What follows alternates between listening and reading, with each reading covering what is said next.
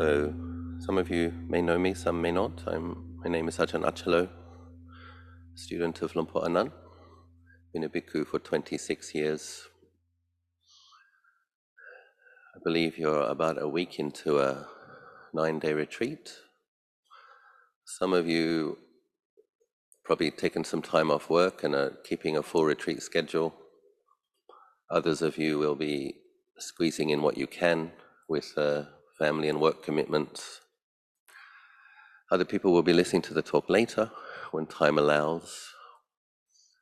So I'm not completely sure what to talk about that would be relevant for most people. So I'm going to talk about something general that I hope is helpful to most of us. What I wanted to talk about is faith as a spiritual power. What is faith in the context of Buddhist practice? What is it as a faculty? What is it that we should aspire to have faith in? Some nice thoughts to contemplate. Sometimes faith these days is understood as a kind of a conviction in the teachings. Sometimes it's translated as confidence. One has confidence in the Buddha's teachings, they make sense.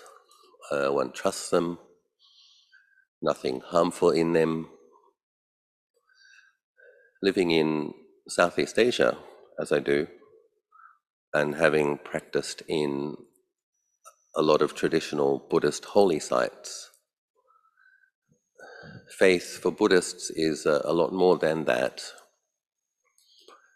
Traditional Buddhists bring a quality of heart and a quality of deep devotion to their practice.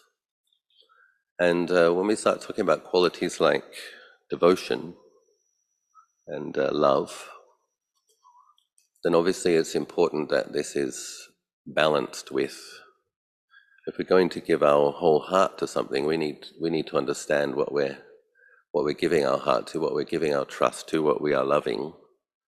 So I thought I'd talk a little bit about that. So faith does need to be balanced with wisdom. At the same time, too much wisdom with not enough of that warm, full faith quality is a little dry. And one of the things we need to do in our practice, one of the benefits of deepening faith, bolstering faith, is that it leads to the next of the spiritual powers, the arising of energy, a good amount of good quality energy. We need this. A lot of people, particularly a few years into practice after the initial inspiration, things can get a bit dry. People can feel a bit stuck. Practice almost seems as though it plateaus, and people can look back on previous highs and wonder why they're not getting previous peaks in practice and wondering why they're not getting similar results. And this is an area where faith can be very helpful in stimulating more energy. So what is wise, what is skillful to have faith in? How should we understand faith? So in the suttas, Lord Buddha talks about right view, conventional right view, and ultimate right view. So these are the things that Lord Buddha is explaining as skillful to believe in. One of those things is karma, a belief in karma. Good deeds bring future happiness, future benefits, future supports. Unskillful deeds bring challenges, difficulty, suffering. And we need to understand this on a very profound level. And if our life can be informed by this, this will be of tremendous benefit to us, to really believe in the value of good karma and to have concern about the dangers of bad karma. This will incline us to make more and more good karma. another thing Lord Buddha describes as being a matter of fact with regards conventional right view is a belief in past lives and a belief in future lives, a belief in this world and a belief in the other world, meaning parallel realms, hells, ghost realms, the animal realms, and deva realms. Why do we need to believe that? Why is it skillful to believe in these things? Again, it's if we understand that there are implications to each of our thoughts, each of our words, each of our actions, all of our speech, that all of these things have implications for ourselves in the future, this is going to help us to become much more circumspect and much more careful, much more skillful. We develop two qualities which Lord Buddha describes as protectors of the world or guardians, hiri and ottappa, a sense of conscience and moral shame. So a wholesome sense of concern for consequences for oneself and others. The ultimate right view is understanding emptiness, emptiness of self, emptiness of permanence, the ultimate emptiness of conventional reality. And so as part of conventional right view, we believe that Nibbana exists. Lord Buddha did attain enlightenment. Nibbana exists. And then very importantly, a very important aspect of faith is that we have the same potential to realize ultimate reality, to realize our potential, that the forces of greed, hatred, and delusion are dark qualities that obscure a deeper reality of having enlightenment potential, Buddha potential, the capacity to realize Nibbana and be liberated from greed, hatred, and delusion by doing so. So having a deep faith in this is helpful. We shouldn't just brush over this, oh yeah, I have faith in that, and think that we have faith in it. It's good to really consider it and really deeply have faith in it, because the degree to which you can have faith in Nibbana, understanding that if this is your goal, the thing that you really want to realize, then it's good to invest some time and energy and thought, practice into contemplating that it really is real and that it really is your potential, and feel very confident about that. And it's good to do a little bit of investigation. Is there a part of you that suspects maybe you can't do it? Maybe it's the potential of the Buddhas and the Arahants, but maybe it's not my potential. Maybe I'm the one being in the whole of conditioned reality that's utterly evil and completely beyond redemption. Some people do have these deep-seated self-loathing, withholding of metta challenges. And sometimes when we're reminding ourselves of our ultimate potential, it's like shining a light in there and seeing what comes up. If you do doubt that Nibbana is the potential of all conscious beings, then we have to challenge that, or at least consider, how is it possible that there are previous Buddhas, a current Buddha, a future Buddha? How is it possible that there are foremost disciples, chief disciples, laymen and lay women, liberated disciples, Pacceka Buddhas, devas who, when listening to teachers, also attain to enlightenment? Well, we have to consider this deeply so that we understand this is true. This is the potential of having these five khandhas, a body and a mind affected by greed, hatred, and delusion. The potential within that situation is to purify the mind of greed, hatred, and delusion. And so these qualities of a deeper conviction, and then what I'm also suggesting, qualities of when our faith becomes more full-hearted, fully rounded, deeply devotional, we're not devoted in a deluded way. We're devoted to the epitome of goodness. We're devoted to the very symbol of our ultimate potential. So these are things that there's no danger in being devoted to the ultimate goodness, ultimate potential, ultimate purity. That's a very, very wholesome thing to feel devotion towards. And then understanding that when we take refuge in Lord Buddha, we're also taking refuge in our potential. And I consider Buddhists to be extremely fortunate among religious practitioners because we don't have to pray to an external force. We don't have to feel like an inferior entity that depends upon a superior entity to better ourselves. We look at beings who have realized their potential through practicing the Eightfold Path, having insights into the Four Noble Truths, and we understand that's my potential too. If I walk this path, if I cultivate this path, that is going to be the outcome. And then once we have that as a kind of a foundation, the basic right view, understanding our potential, developing some confidence in it, qualities like love and gratitude can be beneficial in different ways. Conscious beings, human beings, the faith is a faculty. And so we have to cultivate it to become a power. In the beginning, it's not a power, it's a faculty. And if we don't put it in the right place, it will find other objects. And you'll notice this, for example, on the walls of teenagers' bedrooms, what they have loving devotion towards.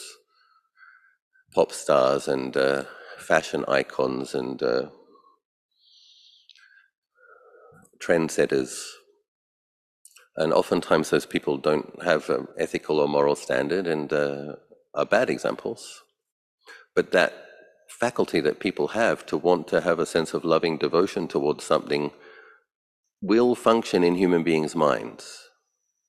And so we need to recognize that it's a faculty and train ourselves to place it on the appropriate object that will be empowering to us.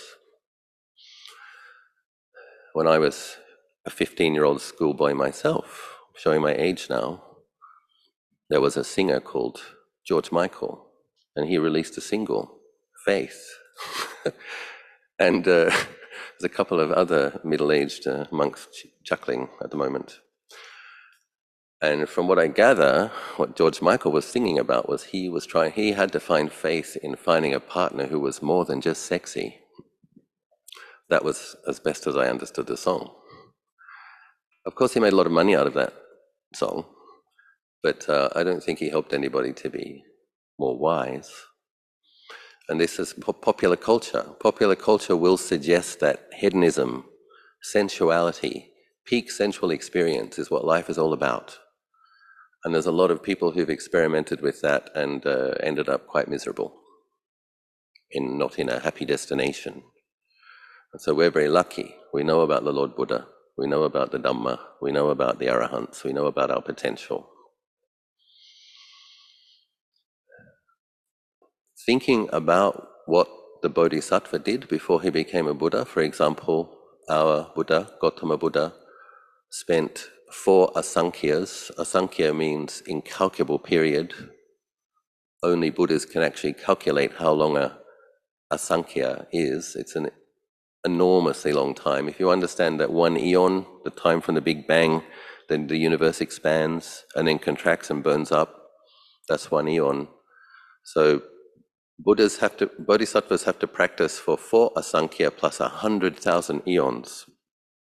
We need to understand that the 100,000 eons is the small part at the end. The 4 asankhya is an impossibly long amount of time to consider, but they really do it for that long. And the bodhisattvas who have the wisdom approach to building parami, Those are the ones for whom it only takes 4 asankhya. That was our Gautama Buddha. He has the wisdom approach of the bodhisattva path. Those bodhisattvas, when they become Buddhas, will be enlightened at a time that's called the degenerating age. That's where we are now.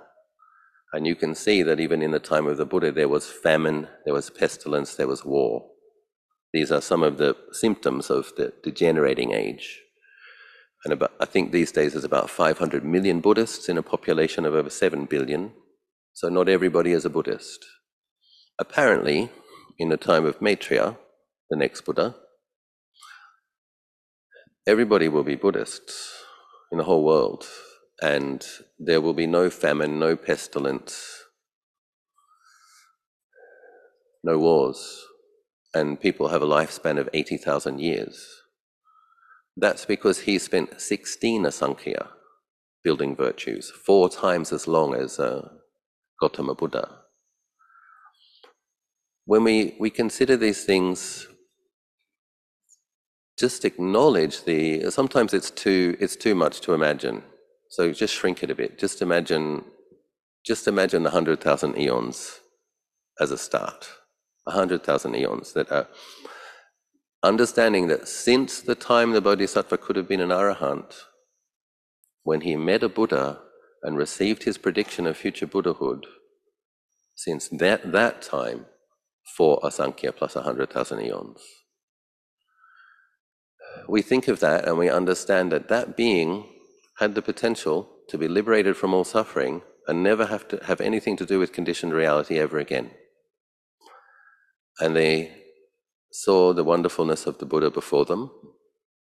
And oftentimes they're also recognizing their potential. Like when they get to the stage where they meet a Buddha and they're about to receive a prediction, they already have accumulated virtue to the point where they could become an Arahant. So they probably have jhana samadhi, they may have some psychic powers, and they've begun to glimpse what an incredible thing a mind is when it's significantly purified and trained. So they develop a certain kind of a courage. They're going to do something to help other beings realize their potential as well, not just be pushed around and lost in the darkness, slaves to the kilesas. But when we think about that, think about how much time Gautama Buddha spent. They don't just perfect their own qualities. If it was just a matter of perfecting qualities, they would have become Buddhas much, much, much, much sooner. It's also about making the karmic connection with the beings who they will liberate. It's also about accumulating absolutely vast amounts of merit so that, for example, the sasana will last for 5,000 years. It's the qualities and the merit. And then oftentimes, from what I've heard, there's a lot of bodhisattvas who are quite highly developed. And sometimes people wonder, why don't these great bodhisattvas come down and become liberated or teach more people or whatever? And what people don't realize is that the bodhisattvas can only help beings who have the merit to meet them. And so one of the reasons there's a long queue to become a Buddha is they also have to wait for their disciples to be ready. And human beings, conscious beings, can be a bit stubborn, going from the heaven realms to hell realms and human realms to animal realms and up and down the game of snakes and ladders. But we consider what the bodhisattvas invested to be the Buddha, and we feel grateful. And it's good to spend some time really feeling that. It's not a guilt trip. It's not a you should be grateful. Here really is an example of an extraordinary being that did something truly wonderful and incredibly selfless. And when we think about that, sometimes tears can come to our eyes of gratitude. Wow, another being did that because they wanted to help me. How wonderful. And to spend some time, I would suggest, feeling blessed. How often do we have miserable, depressed, dejected mind states when we focus on unskillful things? This is one of the values of the anusati samatha practices, when we train ourselves to think about skillful things and think, wow, the Buddha delayed his own enlightenment for millions of lives so that he could help me. And I have the merit to have met the teachings. I have the skillful means before me. I can commit to this training and benefit myself. And to feel grateful, to feel blessed. And what a wonderful foundation then to try to develop some insight, where the mind will be somewhat bright and somewhat happy, experience some contentment. These are qualities that incline the mind to experiencing more samadhi. An overactive fault-finding mind does not incline the mind towards samadhi. Going to hassle yourself, you broke that precept again, you slept in again, or you didn't do good enough there, blah, blah, blah, blah, blah. That's not going to incline the mind to samadhi. We do have to recognize when we're falling short. We do need to keep improving our practice. But if the critical fault-finding mind is too harsh and heavy, the mind will not be glad, it will not be content, it will not incline towards samadhi. So this is where things like feeling blessed, recognizing our opportunity, rejoicing in the virtues of the Buddhas and the Arahants, learning how to gladden and brighten the mind, can be truly and deeply nourishing. Recently, I went to the Shwedagon Pagoda in Myanmar, in a city called Yangon. For many years, people who have also been there have told me, Ajahn, you will love the Shwedagon, it's beautiful, it's really holy, it's really wonderful. And for whatever reason, I didn't get around to going until recently. Because I have lived in Southeast Asia for 25 years, and because I do have more of a faithy, devotional character than many other Western monks, I have, as do many of my students, I have had opportunities to practice in holy sites, many of them, and sometimes for long periods. Many people know that I've spent 4,000 hours meditating under the Bodhi tree in Bodh Gaya on 17 separate trips, oftentimes spending a month to 6 weeks. And I think that's part of the reason I didn't go to the Shwedagon, is because if you can go to Bodh Gaya, the seat of enlightenment, Bodh Gaya is very special because the previous 3 Buddhas of this eon, plus Gautama, plus Maitreya, they all get enlightened in that place. It's the most holy place in the universe, the Vajrasana, seat of enlightenment. So it's like, if you can go there, the mother of all holy sites, why would you go somewhere else? And I had some thoughts as to why you might go somewhere else. Every time I go to Bodh Gaya, I usually get food poisoning and a chest infection, as well as having an opportunity to practice a lot of meditation and experience some nice samadhi. And Yangon has a very similar environment weather-wise and is cleaner than modern-day Bihar. And I had a shorter amount of time. Some lay students were available for a 2-week period, and they asked me what I wanted to do. And so we went there. I went with Ajahn Yaniko, a good friend of mine, Ajahn Stewart, here from Wat Mapchan. And we spent 2 weeks. At the Shwedagon Pagoda, so I'll just say a little bit about the pagoda itself. Pagoda is the Burmese word for chedi or stupa. So the Mahabodhi temple is 104 meters tall, I believe. No, sorry. 54 meters, Mahabodhi chedi. The Shwedagon Pagoda is 105 meters tall. And the Shwedagon Pagoda is not gold-leafed, but gold-plated.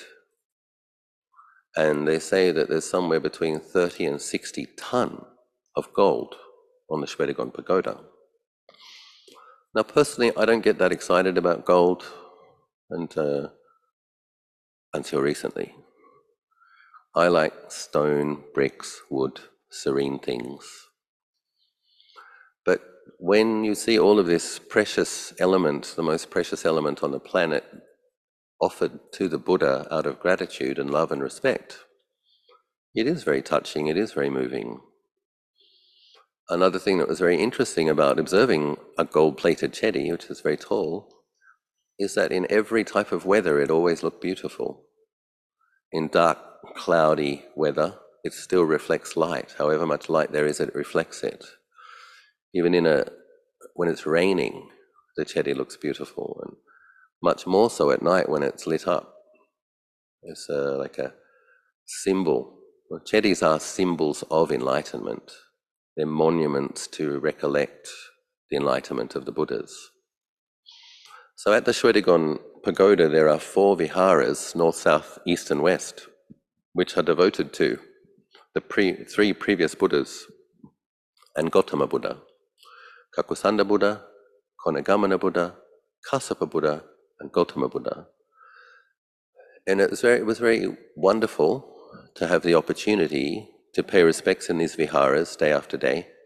And I was going to kind of explore how would one practice pilgrimage or devotional practice in this site.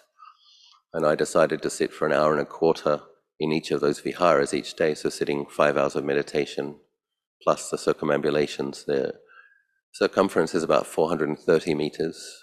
Going around it 3 times takes about half an hour. But sitting in front of the images of Kakusanda Buddha, Konagamana Buddha, and Kassapa Buddha, it brought to mind the existence of these previous Buddhas. And I have a lot of faith already in general, but I always enjoy when another facet of a beautiful quality of faith opens up, and just really enjoyed feeling grateful. And it was one day when I was meditating in front of the Kassapa Buddha statue that I had a kind of an intuition that I felt perhaps I met him, and the fact that I'd been able to pay respects to him was one of the factors in why I attained a human birth and was able to become a bhikkhu in this lifetime. And then naturally there's that sense of feeling grateful and wanting to thank the previous Buddhas. Thank you so much. And I would suggest that that's the case for all of us. If we haven't paid respects to the actual teaching Buddhas, the Samma Sambuddhas, we have paid respects to their well-practiced disciples. We have practiced teachings that they laid down. And that's how we accumulated the karmic affinity and the merits to meet this Buddha's teachings in this time. And so it was quite a really wonderful opportunity to experience some expansive mind states of gratitude. And gratitude is really beautiful quality, very close to mudita brahmavihara. Just when we feel grateful, when we generally deeply feel grateful in our hearts, there's a lot of joy. One literally feels blessed. And a lot of people will tend to think of Maitreya Buddha, but very few people think about the previous 3 Buddhas and the Buddhas that came before them. And so it's nice to have had an opportunity to do a bit of a focused period of practice for 2 weeks and recollect the example of those previous Buddhas and to feel that depth of gratitude.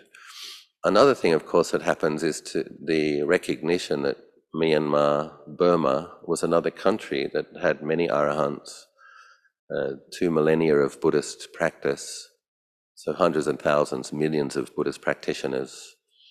It was almost like visiting some long-lost relatives and getting a bit of a sense for one's ancestors and extended family, and feeling nourished by all of their faith, all of their practice, a sense of having a lot of friends on this journey. And that's another thing, isn't it? Like, we can feel isolated, we can feel alone sometimes. And that's where these anusati practices, recollecting the Buddhas, recollecting the Arya Sangha, recollecting our Kalyana Mittas, recollecting the Devas who are established in enlightenment or who have very virtuous qualities. When we recollect these things, we don't feel lonely, we don't feel isolated. And this is something that we all need to do. We all need to train our minds to think skillfully.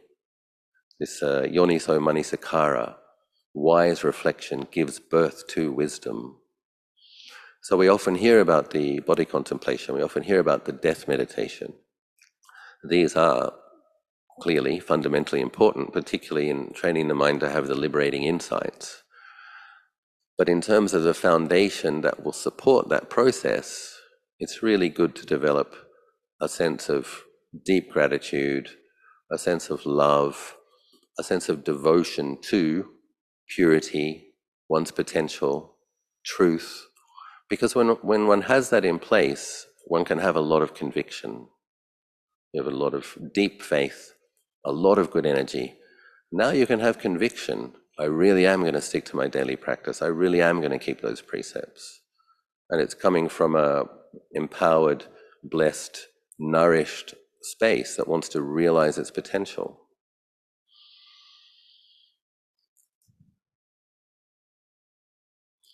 Other Anusati practices or Brahmavihara practices, which are very helpful, of course, is the metta practice. Oftentimes when people are in the meditation retreats, it can get a bit tense at times. Ajahn and I used to recommend that I would do 10 minutes of metta meditation at the beginning of my sits. When I was a much younger monk, I was trying really, really hard, sometimes getting good results, and then getting grumpy the next day. And I asked Ajahn what was going on, and he actually said, well, you're trying too hard. And what you need to learn to do is put forth the right amount of effort and be consistent. Not like that sense of, I think it's quite normal for young men, inspired, good teacher, good monastery, good opportunity, practice really hard. But we have a modern sense of attention span and instant gratification, kind of hoping that you'll be enlightened by the end of the week.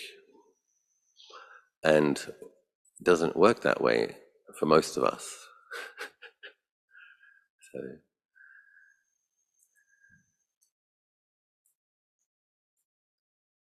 in Thai it was, you don't need to practice out jing out jang, you have to practice podi podi. It has to be the right amount, and it has to be consistent. And I think this is probably one of the most difficult aspects of Buddhist practice. I think we're all very good at putting forth a good effort for a period of time, and then we're all very good at slacking off again. And this is a problem, because it doesn't take that much intelligence to understand that one step forward and one step backwards isn't actually going anywhere. And so this is where the commitment to my daily sitting, if possible, increase it to 2 sittings. And like plodding, I would recommend a plodding approach, which is, don't want to sound too intimidating here, but a plodding approach which is absolutely ruthless. I am going to do 5 more minutes a day. Come hell or high water, I'm doing 5 more minutes. As you increase your abilities, increase your capacity, increase your commitment, now that you have deep, deep, deep faith, I am going to add a second session or a third session, even if it's just 5 minutes before sleeping, because when we add the extra practice, we can keep adding. This month I added 5 minutes before sleeping. Next month I'm making it 10 minutes. In 6 months it becomes 15 minutes. You really see the benefit of establishing a greater sense of clarity. I recommend meditating at the beginning of the day, so that when you set your resolution to bring your clarity and your presence of mind into your daily activities, that you've actually established that presence of mind and clarity. Don't look at your portable device. Put it on flight mode. You're not attending to the world, you're going on a trip inside. After your meditation, you can turn on the device. But first thing in the morning, you make it about establishing clarity, generating mindfulness. And then you set the resolution to bring that into your day. You will notice when you do that you notice when your thoughts are wholesome, unskillful, or neutral. You notice more quickly. You're able to stop yourself halfway through unskillful sentences. But if you don't meditate in the morning, you might know vaguely that it's unwholesome, but you can't quite stop yourself sometimes. We need to make our mindfulness powerful, so that it has the power to resist the negativity, the kilesas, negative qualities. And then ultimately, I would hope that we can all aspire to sitting every morning, every afternoon, every evening. It doesn't have to be sitting, it can be walking, it can be chanting, it can be listening to a Dhamma practice, but doing something in a formal sense that establishes clarity, reminds us of our goals and the central teachings and the training, brightens the mind, clarifies the mind, and also restrains us from attending to unskillful things. These days it's so easy with the devices to be lost in unskillful media or just useless kind of shallow conversation and comments on all sorts of things, sending the mind out into the world constantly, reacting constantly. So when we make a commitment to periods of time where we do practice, do formal practice, we're not doing that other stuff. And this is very helpful. You're not bringing the darkness of the world into the mind. You're generating the radiance of mindfulness and bathing your body and mind in that and bringing that into the world. Certain things you can do. It's all very easy for me to speak here, sitting in Ajahn monastery, living in Thailand, about pilgrimage sites, holy sites, devotional practices for people who live a long way away. You might be wondering, how do I do that? What do I do? And so this is where Ajahn recommends these practices like chanting the praises of the Buddha, the Itipiso chant, doing it 108 times. I think it can be really helpful. I know not everyone's a faith type, but I do think everybody can benefit from deepening their faith. And so things like having a nice Buddha statue, making the effort to offer fresh flowers at least once a week, like having some kind of a loving devotional relationship with this object of refuge, which is a mirror of your potential. Maybe offering some essential oils or a non-toxic incense, whatever. You find a way to express your gratitude and your devotion because it brightens your mind. You don't do it for the Buddha statue, you do it for yourself. And was one of the wonderful things in Burma was seeing so many of the local people, even younger people, all turning up with a beautiful bunch of flowers in lovely colors, these roses that are grown in Burma, and wearing their traditional outfits, the men wearing their sarongs from their waist down to their ankles, the women also, everybody dressed very modestly but very elegantly, everybody arriving with a bunch of flowers or a string of jasmine, offering to the various shrines, very moving. But we can do that at home, wherever we are. Get a Buddha statue that speaks to you about a quality of the Buddha that you respect, whether it's the purity, whether it's the peacefulness, whether it's the kindness. We find an image that speaks to us, or a tanka, a painting. And then doing this itipiso. So we try to generate it. Don't just force yourself to do it because it can feel really, really tedious. Spend some time thinking about why you are grateful to the Buddha, how he demonstrated the potential, and how you're so grateful that he explained that that's your potential. Get some feelings of gratitude going, and then start chanting and try to increase those feelings. Some people need to chant faster, some people need to chant slower. If you make a commitment to doing 108 itipiso verses a day, you might do 36 in the morning, 36 in the afternoon, 36 in the evening if you like to chant it a bit slower. Other people might do it one session a day. I had a close student who unfortunately recently passed from breast cancer, but for the last 2 years of her life, she did do 180 itipisos on an amber mala that I gave to her as one of her teachers. We recently cremated her body, and I said to her sister, please cremate her with that mala. It's a reminder to keep practicing, just in case if she was a lost ghost, she would see her mala and remember to practice. But I have some special connections with special abilities, and that lady is not a ghost, thus have I heard. She didn't need the mala, but at the very least, the amber mala was a fragrance puja to her goodness, and several people said when the body was burning that it smelt like incense. That was one of a little fragrance puja to one of my dear friends this lifetime. And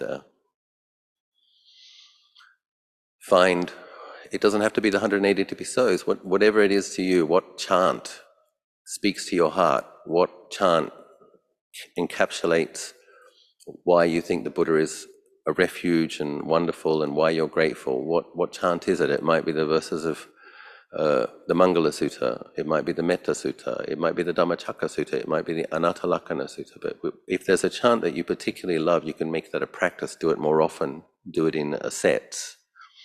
If there's a mantra that you appreciate, or just do it. Developing more of a facility to do samatha practice, deliberately and intentionally brightening the mind, deliberately and intentionally accessing this faculty of faith and bolstering it, empowering it, then using the energy that you get from that to be consistent with your mindfulness and understanding that that is what's going to incline the mind to samadhi. We have all of these things in place. Of course, that's where the insight occurs. And to find the energy and the resolve to be consistent, which is, as I said earlier, I think our biggest challenge. But when we have deep and good faith and a lot of energy, we can develop the conviction. We can do things like determinations, make determinations, and because we have the conviction, we can do it. We can follow through. We can fulfill it. When I first completed 1,000 hours of formal meditation at the Mahabodhi, under the Bodhi tree in India, I was kind of in awe that I could actually do that.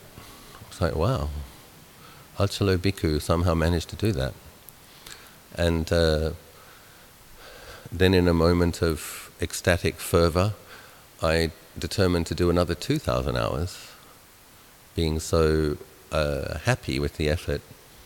1,000 hours for the Buddha, 1,000 hours for Dhamma, 1,000 hours for the Sangha under the Bodhi tree.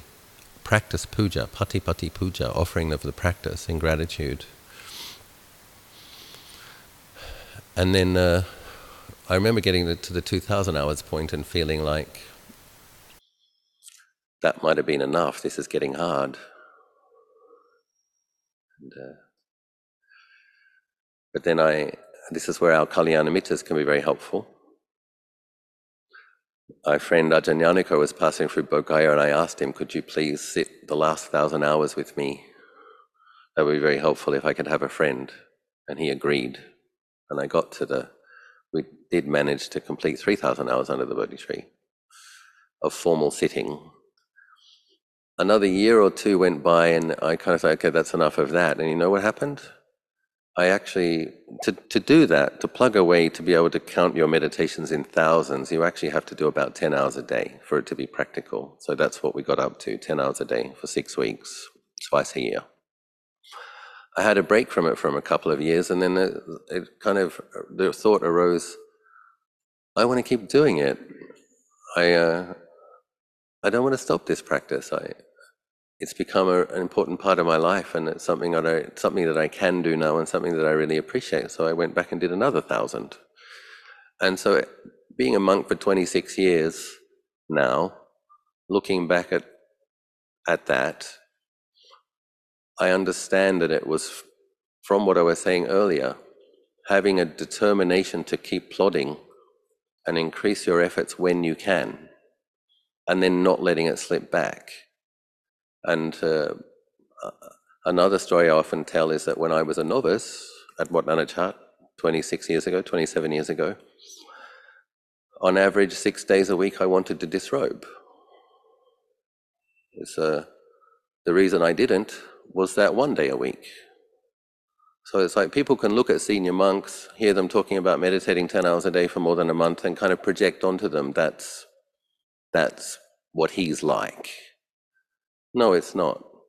That's what he became like after a lot of patient endurance and struggle and quite a few tears, and but not giving up. Having faith in Buddhas and having faith in our potential, having faith in our teachers, and keeping on going. So I hope that something I may have said may be helpful to you. I appreciate your practice. I wish that you may all grow in Dhamma. We may all grow in Dhamma together. Be well.